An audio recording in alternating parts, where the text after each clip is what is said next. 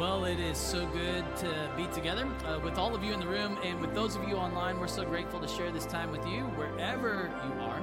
As a reminder, for those of you that are new with us, if you're new with us in the room, we have a gift for you we'd love to give at the end of the service. So if you'll just make your way to Miss Alicia in the back of the room, we'd love to give you that gift. Also, if you're new with us online, we would love to give you a gift. They're posting a link to a Connect card right now. If you fill that out and let us know that you're new with us, we'd love to send you a gift today. Hey, Westside, let's let everyone that's watching online and all those that are new with us in the room, let them know how grateful we are to share this time with them. Will you do that? Yeah. So we live in a day and we live in a culture where it's all about knowing your rights. I mean, this is actually what being an American is all about. In the United States, we have the Bill of Rights. I mean, the first 10 amendments to our Constitution are what we call the Bill of Rights. We feel entitled to some rights, and this is what it has. Now, having rights is great, but does having rights make something right? Does having rights make it right? And for one illustration of many, does having the right to free speech make what you say right? Does having rights make it right? Just because you can doesn't mean you should. Now that I've given you that question, I want to talk specifically to the Christ followers in the room and to those Christ followers online. And it's a challenge for all of us. It's a challenge for all of us who follow Jesus. See, as Christ followers, having rights demands that we do what is right. That's a challenging thought, isn't it?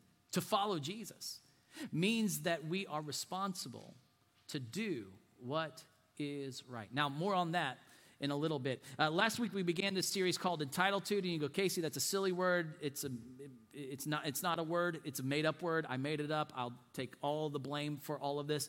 And this is what entititude is. Entititude is the attitude of entitlement. It's the attitude that drives someone to expect certain things or demand certain things from others. It's this attitude that elevates that I deserve or I expect or I demand because of my position, my person, and just who I am. See, last week I gave you, even furthermore, we talked about a definition of entitlement. And this is my working definition of what entitlement is. Entitlement is when a privilege becomes the expectation. When the privilege in your life now becomes an expectation that one demands in this life. When the privilege of having someone help you turns into this expectation that they should always help you. When the privilege of working for that company that has given you those benefits for all those years turns into this expectation that they need to keep these benefits for you and they need to provide more benefits to you. When the privilege of getting that invitation to go somewhere or be a part of something turns into this expectation that you will always be invited to participate in that. See, here's the big idea in this whole series, and it's a negative in its connotation. I don't like to normally craft this series, big ideas, in a negative way, but I want you to understand something. See, when privileges become expectations, you won't experience the joy and the blessings of life. That when privileges become expectations, it will rob you of the joy of your salvation. It will eliminate you from you seeing the opportunities of all the blessings that you have in life. See, entitlement is the great eraser. It's the great eliminator. Entititude is why so many of you don't have joy. And so many of us forget all the blessings that have been given to us. Now, last week, we looked at some symptoms, and we talked about some symptoms to help us diagnose what entititude is and if we suffer from entititude. And we looked at the symptoms of entitlement being complaining, comparing, and controlling. And when we complain, when we compare, when we control, we ignore a truth we stated. We ignore a truth that is woven all through Scripture, and it's this right here, that everything you are and everything you have comes from God. That this truth is woven through the narrative of all Scripture. And you can see this in the Old Testament, you can see this in the New Testament. And when you and I ignore this truth that everything you are and everything you have, it comes from God and it belongs to Him. When we ignore this truth, we give birth to entitlement and this attitude that I like to call entitlement. And then what's that lead us to do? We begin to compare. We begin to complain. We begin to control our situation. And all of a sudden, we wonder, where was the joy? Where's the joy that we once had in this relationship? Where's the joy that we once had in this job? Where's the joy that we once had with all of these things that at one time was a blessing to us, and now we've lost the joy in that relationship? And we lose sight on all of this. See, now it's easy to spot entitlement in others, isn't it? It's easy to see it in others. And when you spot it in others, isn't it ugly? I mean, it doesn't wear well on people, does it? I mean, when people have this entitlement, it doesn't look good. It doesn't appear well. And not very many people, I don't want to say no one, not very many people like to be around someone who carries entitlement and is entitled. Now, last week we ended with a challenge. Because while it's easy to see in others, it's hard to see in us. And that's just the reality of it. And we ended last week with this challenge, just to begin in our life to name, to identify the things in our life that are privileges. Just what are the things that you in your life that you can just identify as a privilege? We ask you to start doing this with your groups. For those of you that are in a group together, this was a part of your Talk It Over. If you're not in a group, I encourage you to form a group. Just gather a couple of friends that are here or others that tell them to watch a message and just talk about this together. And we ask you to begin to identify this. And today, we're going to begin to give the prescription to overcome entitlement. We're going to begin to give you 3 prescriptions. Today we're going to look at one. Next week we're going to look at another. And in 2 weeks we're going to look at the third. On 3 ways that you and I can overcome entitlement. So now that we've diagnosed the problem, over the next 3 weeks, we're going to look at 3 actions that will eliminate this viral attitude of entitlement. So let's look at Scripture today for the first one. And let's look at what Dr. Jesus prescribes to overcoming this idea or this attitude of entitlement. And Jesus' prescription is this, and the first thing that we're going to talk about today is this. It's going to be the hard thing. It's the hard way. See, entitlement is combated by doing the hard things and pursuing the hard way of following Jesus. In fact, entitlement is the easy way. The better way is Jesus' way, which is the hard way. The teachings of Jesus help you and I combat entitlement. The teachings of Jesus, let's just be honest, were the hard way. I mean, this is exactly what the teachings of Jesus were. They were hard. And no one knew this better than the 12 disciples. These 12 disciples actually heard some of the hardest of Jesus' teachings. I mean, when Jesus would look at them and say, take up your cross, deny yourself, take up your cross and follow me. This was some of the hardest of Jesus' teachings that he would give. He would to those that were closest to him, he would give the hardest of his teachings. He would teach, and all of Jesus' teachings actually were a level of difficulty that were unlike others. And the disciples had a front row seat to these hard teachings. And in fact, they were recipients of many of these hard teachings. And even though his teachings were hard, there was something unique and different and winsome about his teachings, because his teachings were also life-giving. His teaching, because he was God. See, he had the authority and he had this winsomeness about him because he taught with the authority of God, because he was God, a God who gives life. And he would make claims that if you hold to my teachings, you'll be my disciples. Then you will know the truth, and the truth will set you free. You'll experience the life that God wants you to have. So you combine Jesus' teachings and these hard teachings, these winsome teachings too, that life-giving teachings, with his miracles that he was performing. And you will get a picture that Jesus in this day and age was a pretty big deal. If he were a YouTuber today, he would be like the biggest influencer on YouTuber. If he were a musician or a singer, he would be a rock star in today's age. And you know what that meant, though? His disciples were a pretty big deal, too. I mean, because they got to hang around Jesus. I mean, they got the front row seat. They got they were in the green room. They were in the studio with him, if you will. See, this meant that the disciples were becoming just as big of a deal and just as popular as Jesus was. And these 12 disciples were associated with Jesus. It was a privilege to be able to be there when Jesus turned water into wine. When they got to participate, it was put in their hands to feed 5,000 people. What a privilege that they would be the ones to do that. See, they would have a front row seat at so many of Jesus' miracles. And 3 of them, Peter, James, and John, they were in the inner circle. They got the VIP seats to many things that even some of the other 9 disciples didn't get a part of. These 3 were privileged to experience things that no one else was able to experience. They were the only ones that Jesus would allow of the 12 disciples to join the 2 parents of 2 parents who invited Jesus to come to their house because their daughter was sick and dying. And Jesus only allowed James, John, and Peter to come into this room, and they had the front row seat to Jesus speaking with his words to a dead girl on a bed and saying, "Little girl, get up." And they saw it with their very eyes. They were also the privileged ones that Jesus would invite to a mountain.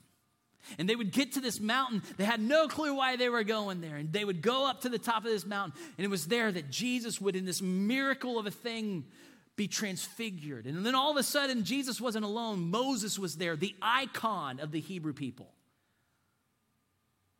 And then appears Elijah, the 2 iconic people in Hebrew history. They were privileged to be a part of this. And then, in Mark chapter 10, then James and John, the sons of Zebedee, came to Jesus and says, "Teacher, we want you to do whatever, we want you to do for us, whatever we want." Do you hear the audacity in this? Do you hear the privilege in this, the pride in this? We want you to do for us whatever we want. I know that we as Christ followers, we never ask God, "God, will you do for us whatever we want?" See, we can see their entitlement, but you know who didn't see it? They didn't. Because that's the thing about it. It's hard to see within yourself. But Jesus says to them, "Hey, what do you want me to do for you?" I mean, I'll play your game. "What do you want me to do for you?" he asked. And they replied, "Let one of us sit at your right and the other at your left in glory." Now, James and John, see, they recognized something about Jesus. James and John recognized that Jesus was different. They believed he was God. I believe at this moment, they believed that he was coming into his kingdom. They were ready for him to take his kingship, and they were ready for him to rule. And you know what that meant for those that were close to Jesus who had the rule and the authority? There'd be some distributed authority to them. There'd be some distributed privilege to them. And they knew that Jesus was going to be in charge, and they also knew that there were going to be seats on his right and on his left in front of Jesus, and they wanted those seats. They felt like they had earned those maybe, or maybe they felt like they deserved these spots, or they were privileged to these spots. After all, look at all the things that they were a part of, all the special invitations that they were invited into. And I mean, after all, Jesus, come on now. You called us the sons of thunder.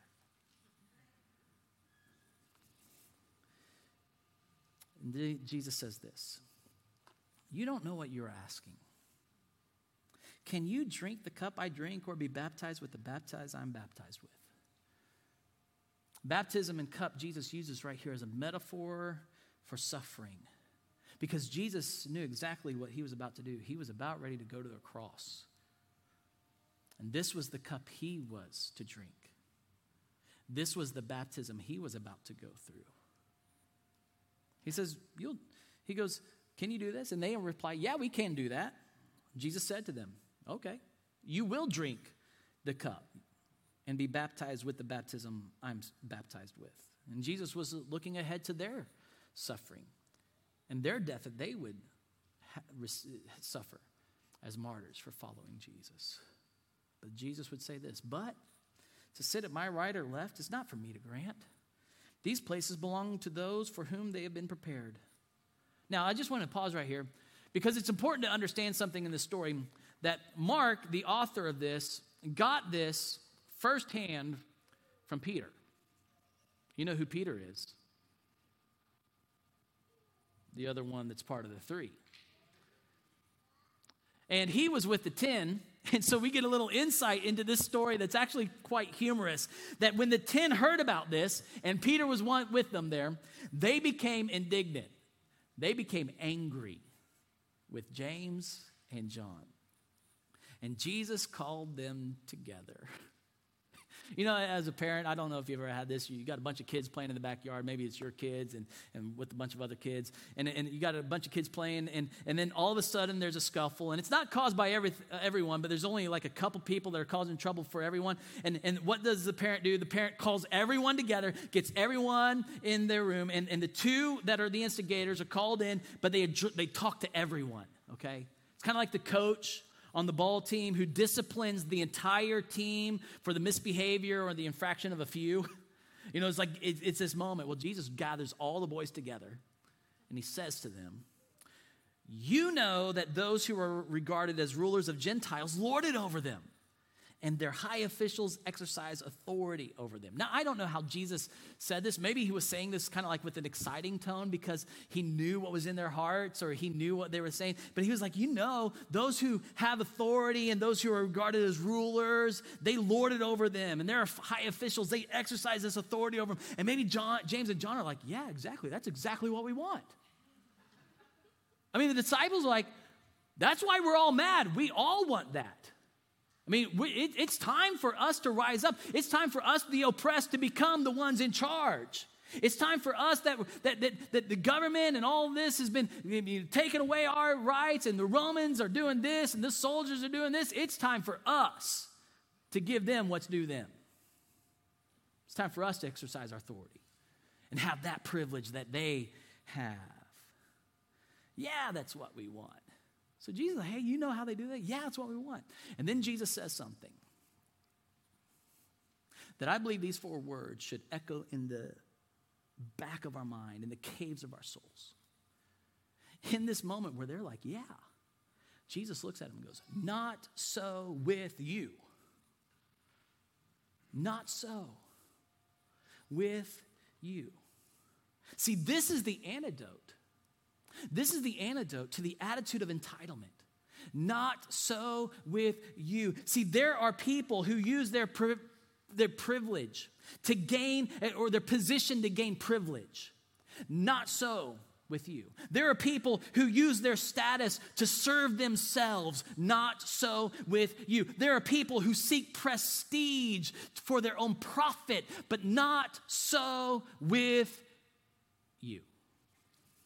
Instead, and here's the hard way of following Jesus. It's not the easy way of following Jesus. Whoever wants to become great among you must be your servant, and whoever wants to be first must be slave of all.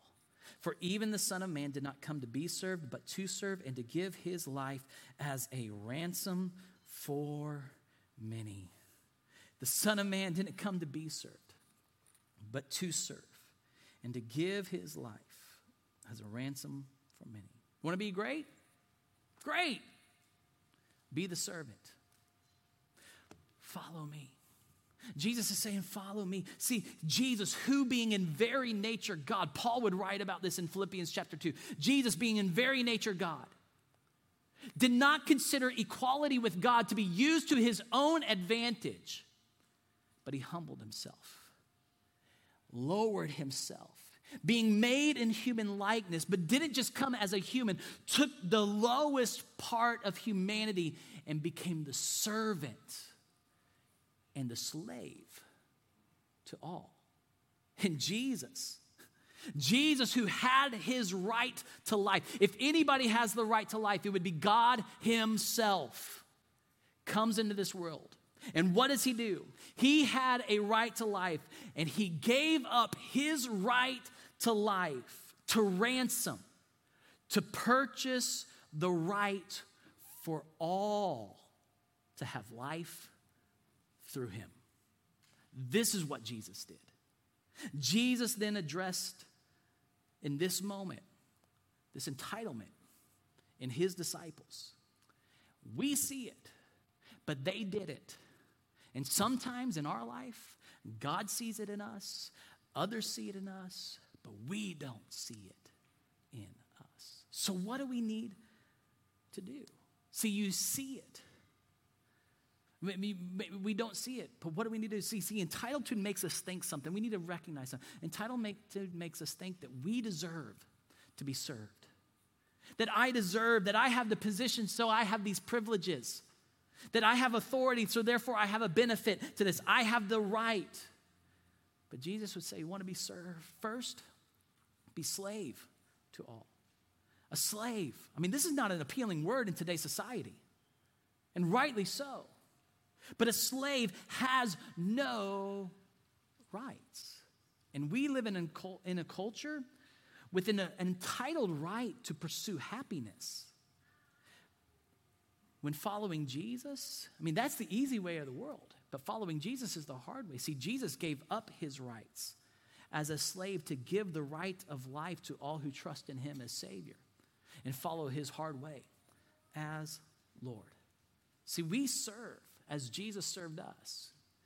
And as Jesus served us, we serve all those around us. And this is his command to his followers. This is the hard way. See, the hard way of Jesus directs me to leverage my rights to serve those who are around me. This is the hard way of Jesus. See, you have privileges. We have privileges. We have rights. But the hard way of Jesus demands that we do something different with our rights. It demands that we do something different. See, the world trains you to leverage your rights to be self-serving. But the hard way of Jesus says that your rights aren't to be leveraged to be self-serving, but to be self-sacrificing. This is what you do with your rights. And you leverage your rights for the sake of all those around you. You leverage your rights for the sake of the body of Christ. You leverage your rights for the sake of those who are close to you but far from God. This is the hard way of Jesus. This is how you and I combat entitlement within us. We choose the hard way. We choose Jesus' way. He gave up his life so he could give us life, and we choose to follow his way of life and leverage our life for the sake of others.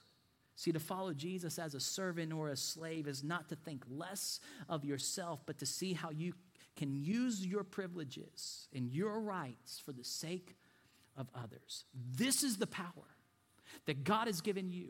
This is how you and I combat entitlement in our own lives. And here's a teaching big idea I want to leave you with today. See, you and I overcome entitlement by choosing Jesus' hard way of serving others over the easy way of being served by others. This is how we do it. I have to overcome entitlement. I may not always see it in me, but I guarantee that when I choose Jesus' hard way, it keeps entitlement at bay in my life. That I'm going to overcome entitlement by choosing the hard way of Jesus over the easy way of this world. And so to do this, you and I must learn to differentiate between our needs and our entitled desires. I must learn to differentiate between my needs and my entitled desires. See, I have needs, you have needs, we all have needs, and those needs are different than our rights. We just need to recognize something. Needs are different than our entitled rights. Our needs are different than our privileges. Our needs are different than our wants and desires. Last week, I mentioned a book by Dr. John Townsend. He wrote this book called The Entitlement Cure. And I want to read a quote from that book that really speaks to this very well.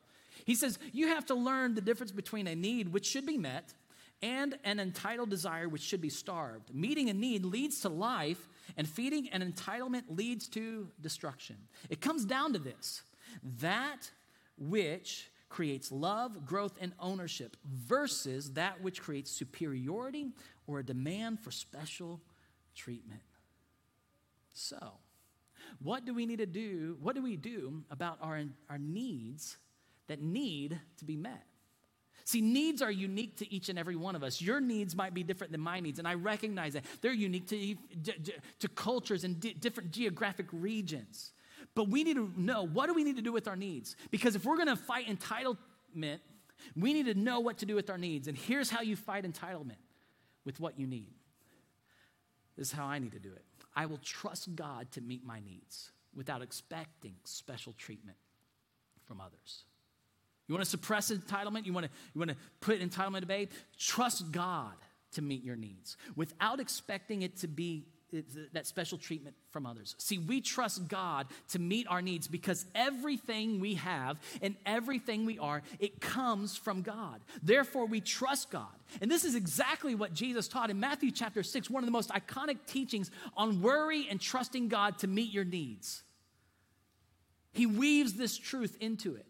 He says, so do not worry about saying, what shall we eat, what shall we drink, or what shall we wear? I mean, these are the basic needs of provision and protection. He says, don't worry about this. Why? He goes, for pagans run after all these things. You know what a pagan is? A pagan is someone who does not trust the God of the Bible is God at all. That's what a pagan is. To live your life as if God is not the provider and the protector is to live your life as a pagan. He goes, they run after all these things. And your heavenly Father knows that you need them. But seek first his kingdom and his righteousness, and all these things will be given to you as well. Therefore, do not worry about tomorrow, for tomorrow will worry about itself. Each day has enough trouble of its own. See, pagans, people who don't believe in God, people who live as if God doesn't exist, they expect all of these things and they worry about all these things. And you know what worry leads to? Control, complaining. Oh, I don't have this, and comparing.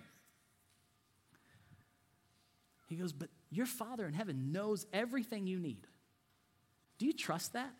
Do you truly trust that everything you truly need, God, your Father, your good Father in heaven, knows that you already need them? See, the hard way of Jesus is to trust God to meet your needs and to trust that he knows what you need. And the way we trust God, Jesus says, this is how you know your trust is in him. Seek first. Seek first. Seek first the kingdom of God. You know what the kingdom of God is? His rule and authority in your life, that he is king. And what does a king do? A king provides and a king protects. This is what the king does. And to be under the authority of God and to be in the kingdom of God and you pursue his kingdom is you're pursuing his lordship in your life, trusting that he will be your protector and he will be your provider. And what do we also do? We seek his rule in our life. That's why we seek his righteousness. We've been given his righteousness through Christ, and we seek to live rightly in this world. And this is what is the hard way of life, is to do what is right by following the hard ways, the righteous ways of Jesus. See, when you follow Jesus, you will do what is right. And this is what Jesus says. If you trust him enough just to seek first his kingdom, trust him. This is your faith in action, to trust God in his kingdom. Seek his righteousness. And all those things that you worried about, all those things that you feel like you need, and those things that he already knows about will be given to you or added to you as well. So now that we know what to do with our needs. We trust God. What do we do with those entitled desires that we have? Well, this is what I must do. I will deny my entitled desires and be content with what I have. Content? Yeah, content. I mean, there's a key here. See, contentment suppresses my entitlement. Contentment is the way of Jesus. It's the hard way of Jesus that it puts my entitlement at bay. Paul, the author of the book of Philippians, in prison writes this. And he's also the author that remember when I quoted earlier from Philippians chapter 2 that Jesus being in very nature God didn't see being God to be used toward his advantage? He wrote this. And then right after he writes this, he continues to talk to them, and he tells them about, he's thanking the church in Philippi for sending him some gifts that were actually meaningful to him. And he tells them, thank you for the gift, and he recognizes this gift, and this is what he says to this. I'm not saying this because I'm in need. He's not saying, I'm not in need again, for I've learned to be content whatever the circumstances. I know what it is to be in need, and I know what it is to have plenty. I've learned the secret of being content in any and every situation, whether well-fed or hungry, whether living in plenty or in want. And here's the secret. I can do all this through him who gives me strength. I mean, this is the context for this very popular verse that we state all the time. I can do all things through Christ who strengthens me. See, we like to quote this whenever we want something to be leveraged for our advantage, don't we? I can do all things through Christ when it's going to help my position, when it's going to help and it's going to make me look better in my prestige. I can do all things through Christ who gives me strength. When it's really about a desire that I want. I can do all that. But no, he was like, you don't understand. I've been in plenty. And I've also been in want. And I've learned the secret to being content, because the secret is this, is everything I need, I already have in Jesus. That everything I need, I already have in him. And that's why in want, I am not in want anymore, because I already have Christ, who is the supplier of all my needs. Those entitled desires, man, there are things I want in life. I learned to be content with what I have. Because everything I have and everything I am, it comes from God. It comes from him. And I know who I am in Christ. And I don't have to have this because I'm content with what I have. I know the secret of being content in any and every situation. In plenty or want, I can do all this through him who gives me strength. See, in Jesus, he could be content with what he had, because in Jesus, Paul had all he needed. He goes, not that I desire your gifts. What I desire is that more be credited to your account. See, I desire something for you. It's not about what my rights are. I want something for you. And he goes, I have received full payment and have more than enough. I'm amply supplied. And recognize this. He's in prison. I'm amply supplied now that I've received from Epaphroditus the gifts you sent. They are a fragrant offering and an acceptable sacrifice pleasing to God. And my God, look at this. And my God, because he knows who his God is. He's learned who his God is. He's had faith in God's delivered on who he is. My God will meet all your needs according to the riches of his glory in Christ Jesus. To our God and Father be glory forever and ever. Amen. So yeah, we trust God with what we need. And you know what we also do? We are content with what we have. Why is this so important? Why is this so important?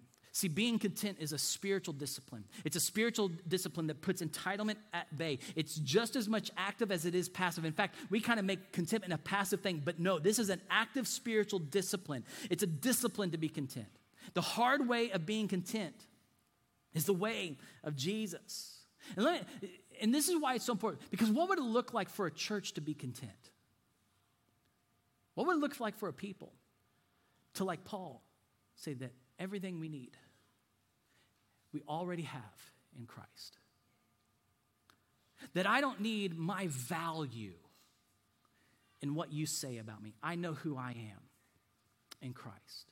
That I don't need to have more to feel satisfied in life, because this deep satisfaction comes from knowing who I am in Christ. And I don't need more material things. I don't need more money. I don't need another position. I don't need another advancement in my career. I don't need more letters on my name, because I know who I am in Christ, and I am content with who I am in Christ. And when I am content with who I am in Christ, there's something that's powerful about that. Because now I can be positioned to leverage all that I am and all that I have for his kingdom.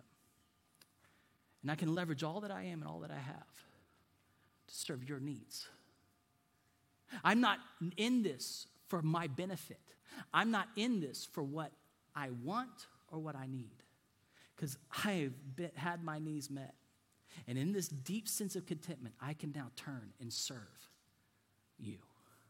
I can now turn and use the extra of what I have to meet the needs of those in the community of the body of believers. I can use this to meet the needs of those who are close to me but far from God. See, entitlement says, I need more. But the hard way of Jesus says, I am content with what I have, and I am content with who I am in Christ. See, it's not about pursuing your rights. It's about pursuing Jesus' kingdom and his righteousness and doing what is right by him, trusting that he's going to meet your needs. And then with your extra, you can serve and position yourself to serve others. See, when you're content with who you are, you won't demand from others to feel better about yourself. You won't expect things from others, but you can leverage what you have to serve those around you. And knowing that everything you are and everything you have comes from God and belongs to him makes you a steward of everything you have and everything you are for his kingdom. And when you're content with having your needs met, you and I can look at our extra, and we can see our extra in a way to serve those around us. Just like Jesus looked at who he was and did not consider equality with God something to be grasped, but he leveraged who he was and what he had for the benefit of all those around you. See, we fight entitlement by being content with who we are and what we have in Christ. See, entitlement says, I deserve. But the hard way of Jesus says, I'm responsible to serve. This is the hard way of Jesus. Entitled people walk around saying, I deserve because I have my rights. But entitled people walk around demanding to be served. But the people of Jesus who do the hard way, who see the not so with you way, now see the responsibility we have to serve. See, what would it look like for the church to leverage who we are and what we have to do what's right by Jesus, not by our culture, not by a Bill of Rights, not by what certain people say is right, but do right by Jesus? What would it look like for us to do the hard thing, which is the selfless thing that leads you and I to do the loving thing, the not so with you thing, being content with who you are? Now you can be positioned to serve others. What would it look like for that church? I believe the kingdom of God advances through that kind of church. I believe the kingdom of God, the life-giving kingdom of God, goes through that type of church. And I'm so grateful that you are that type of church.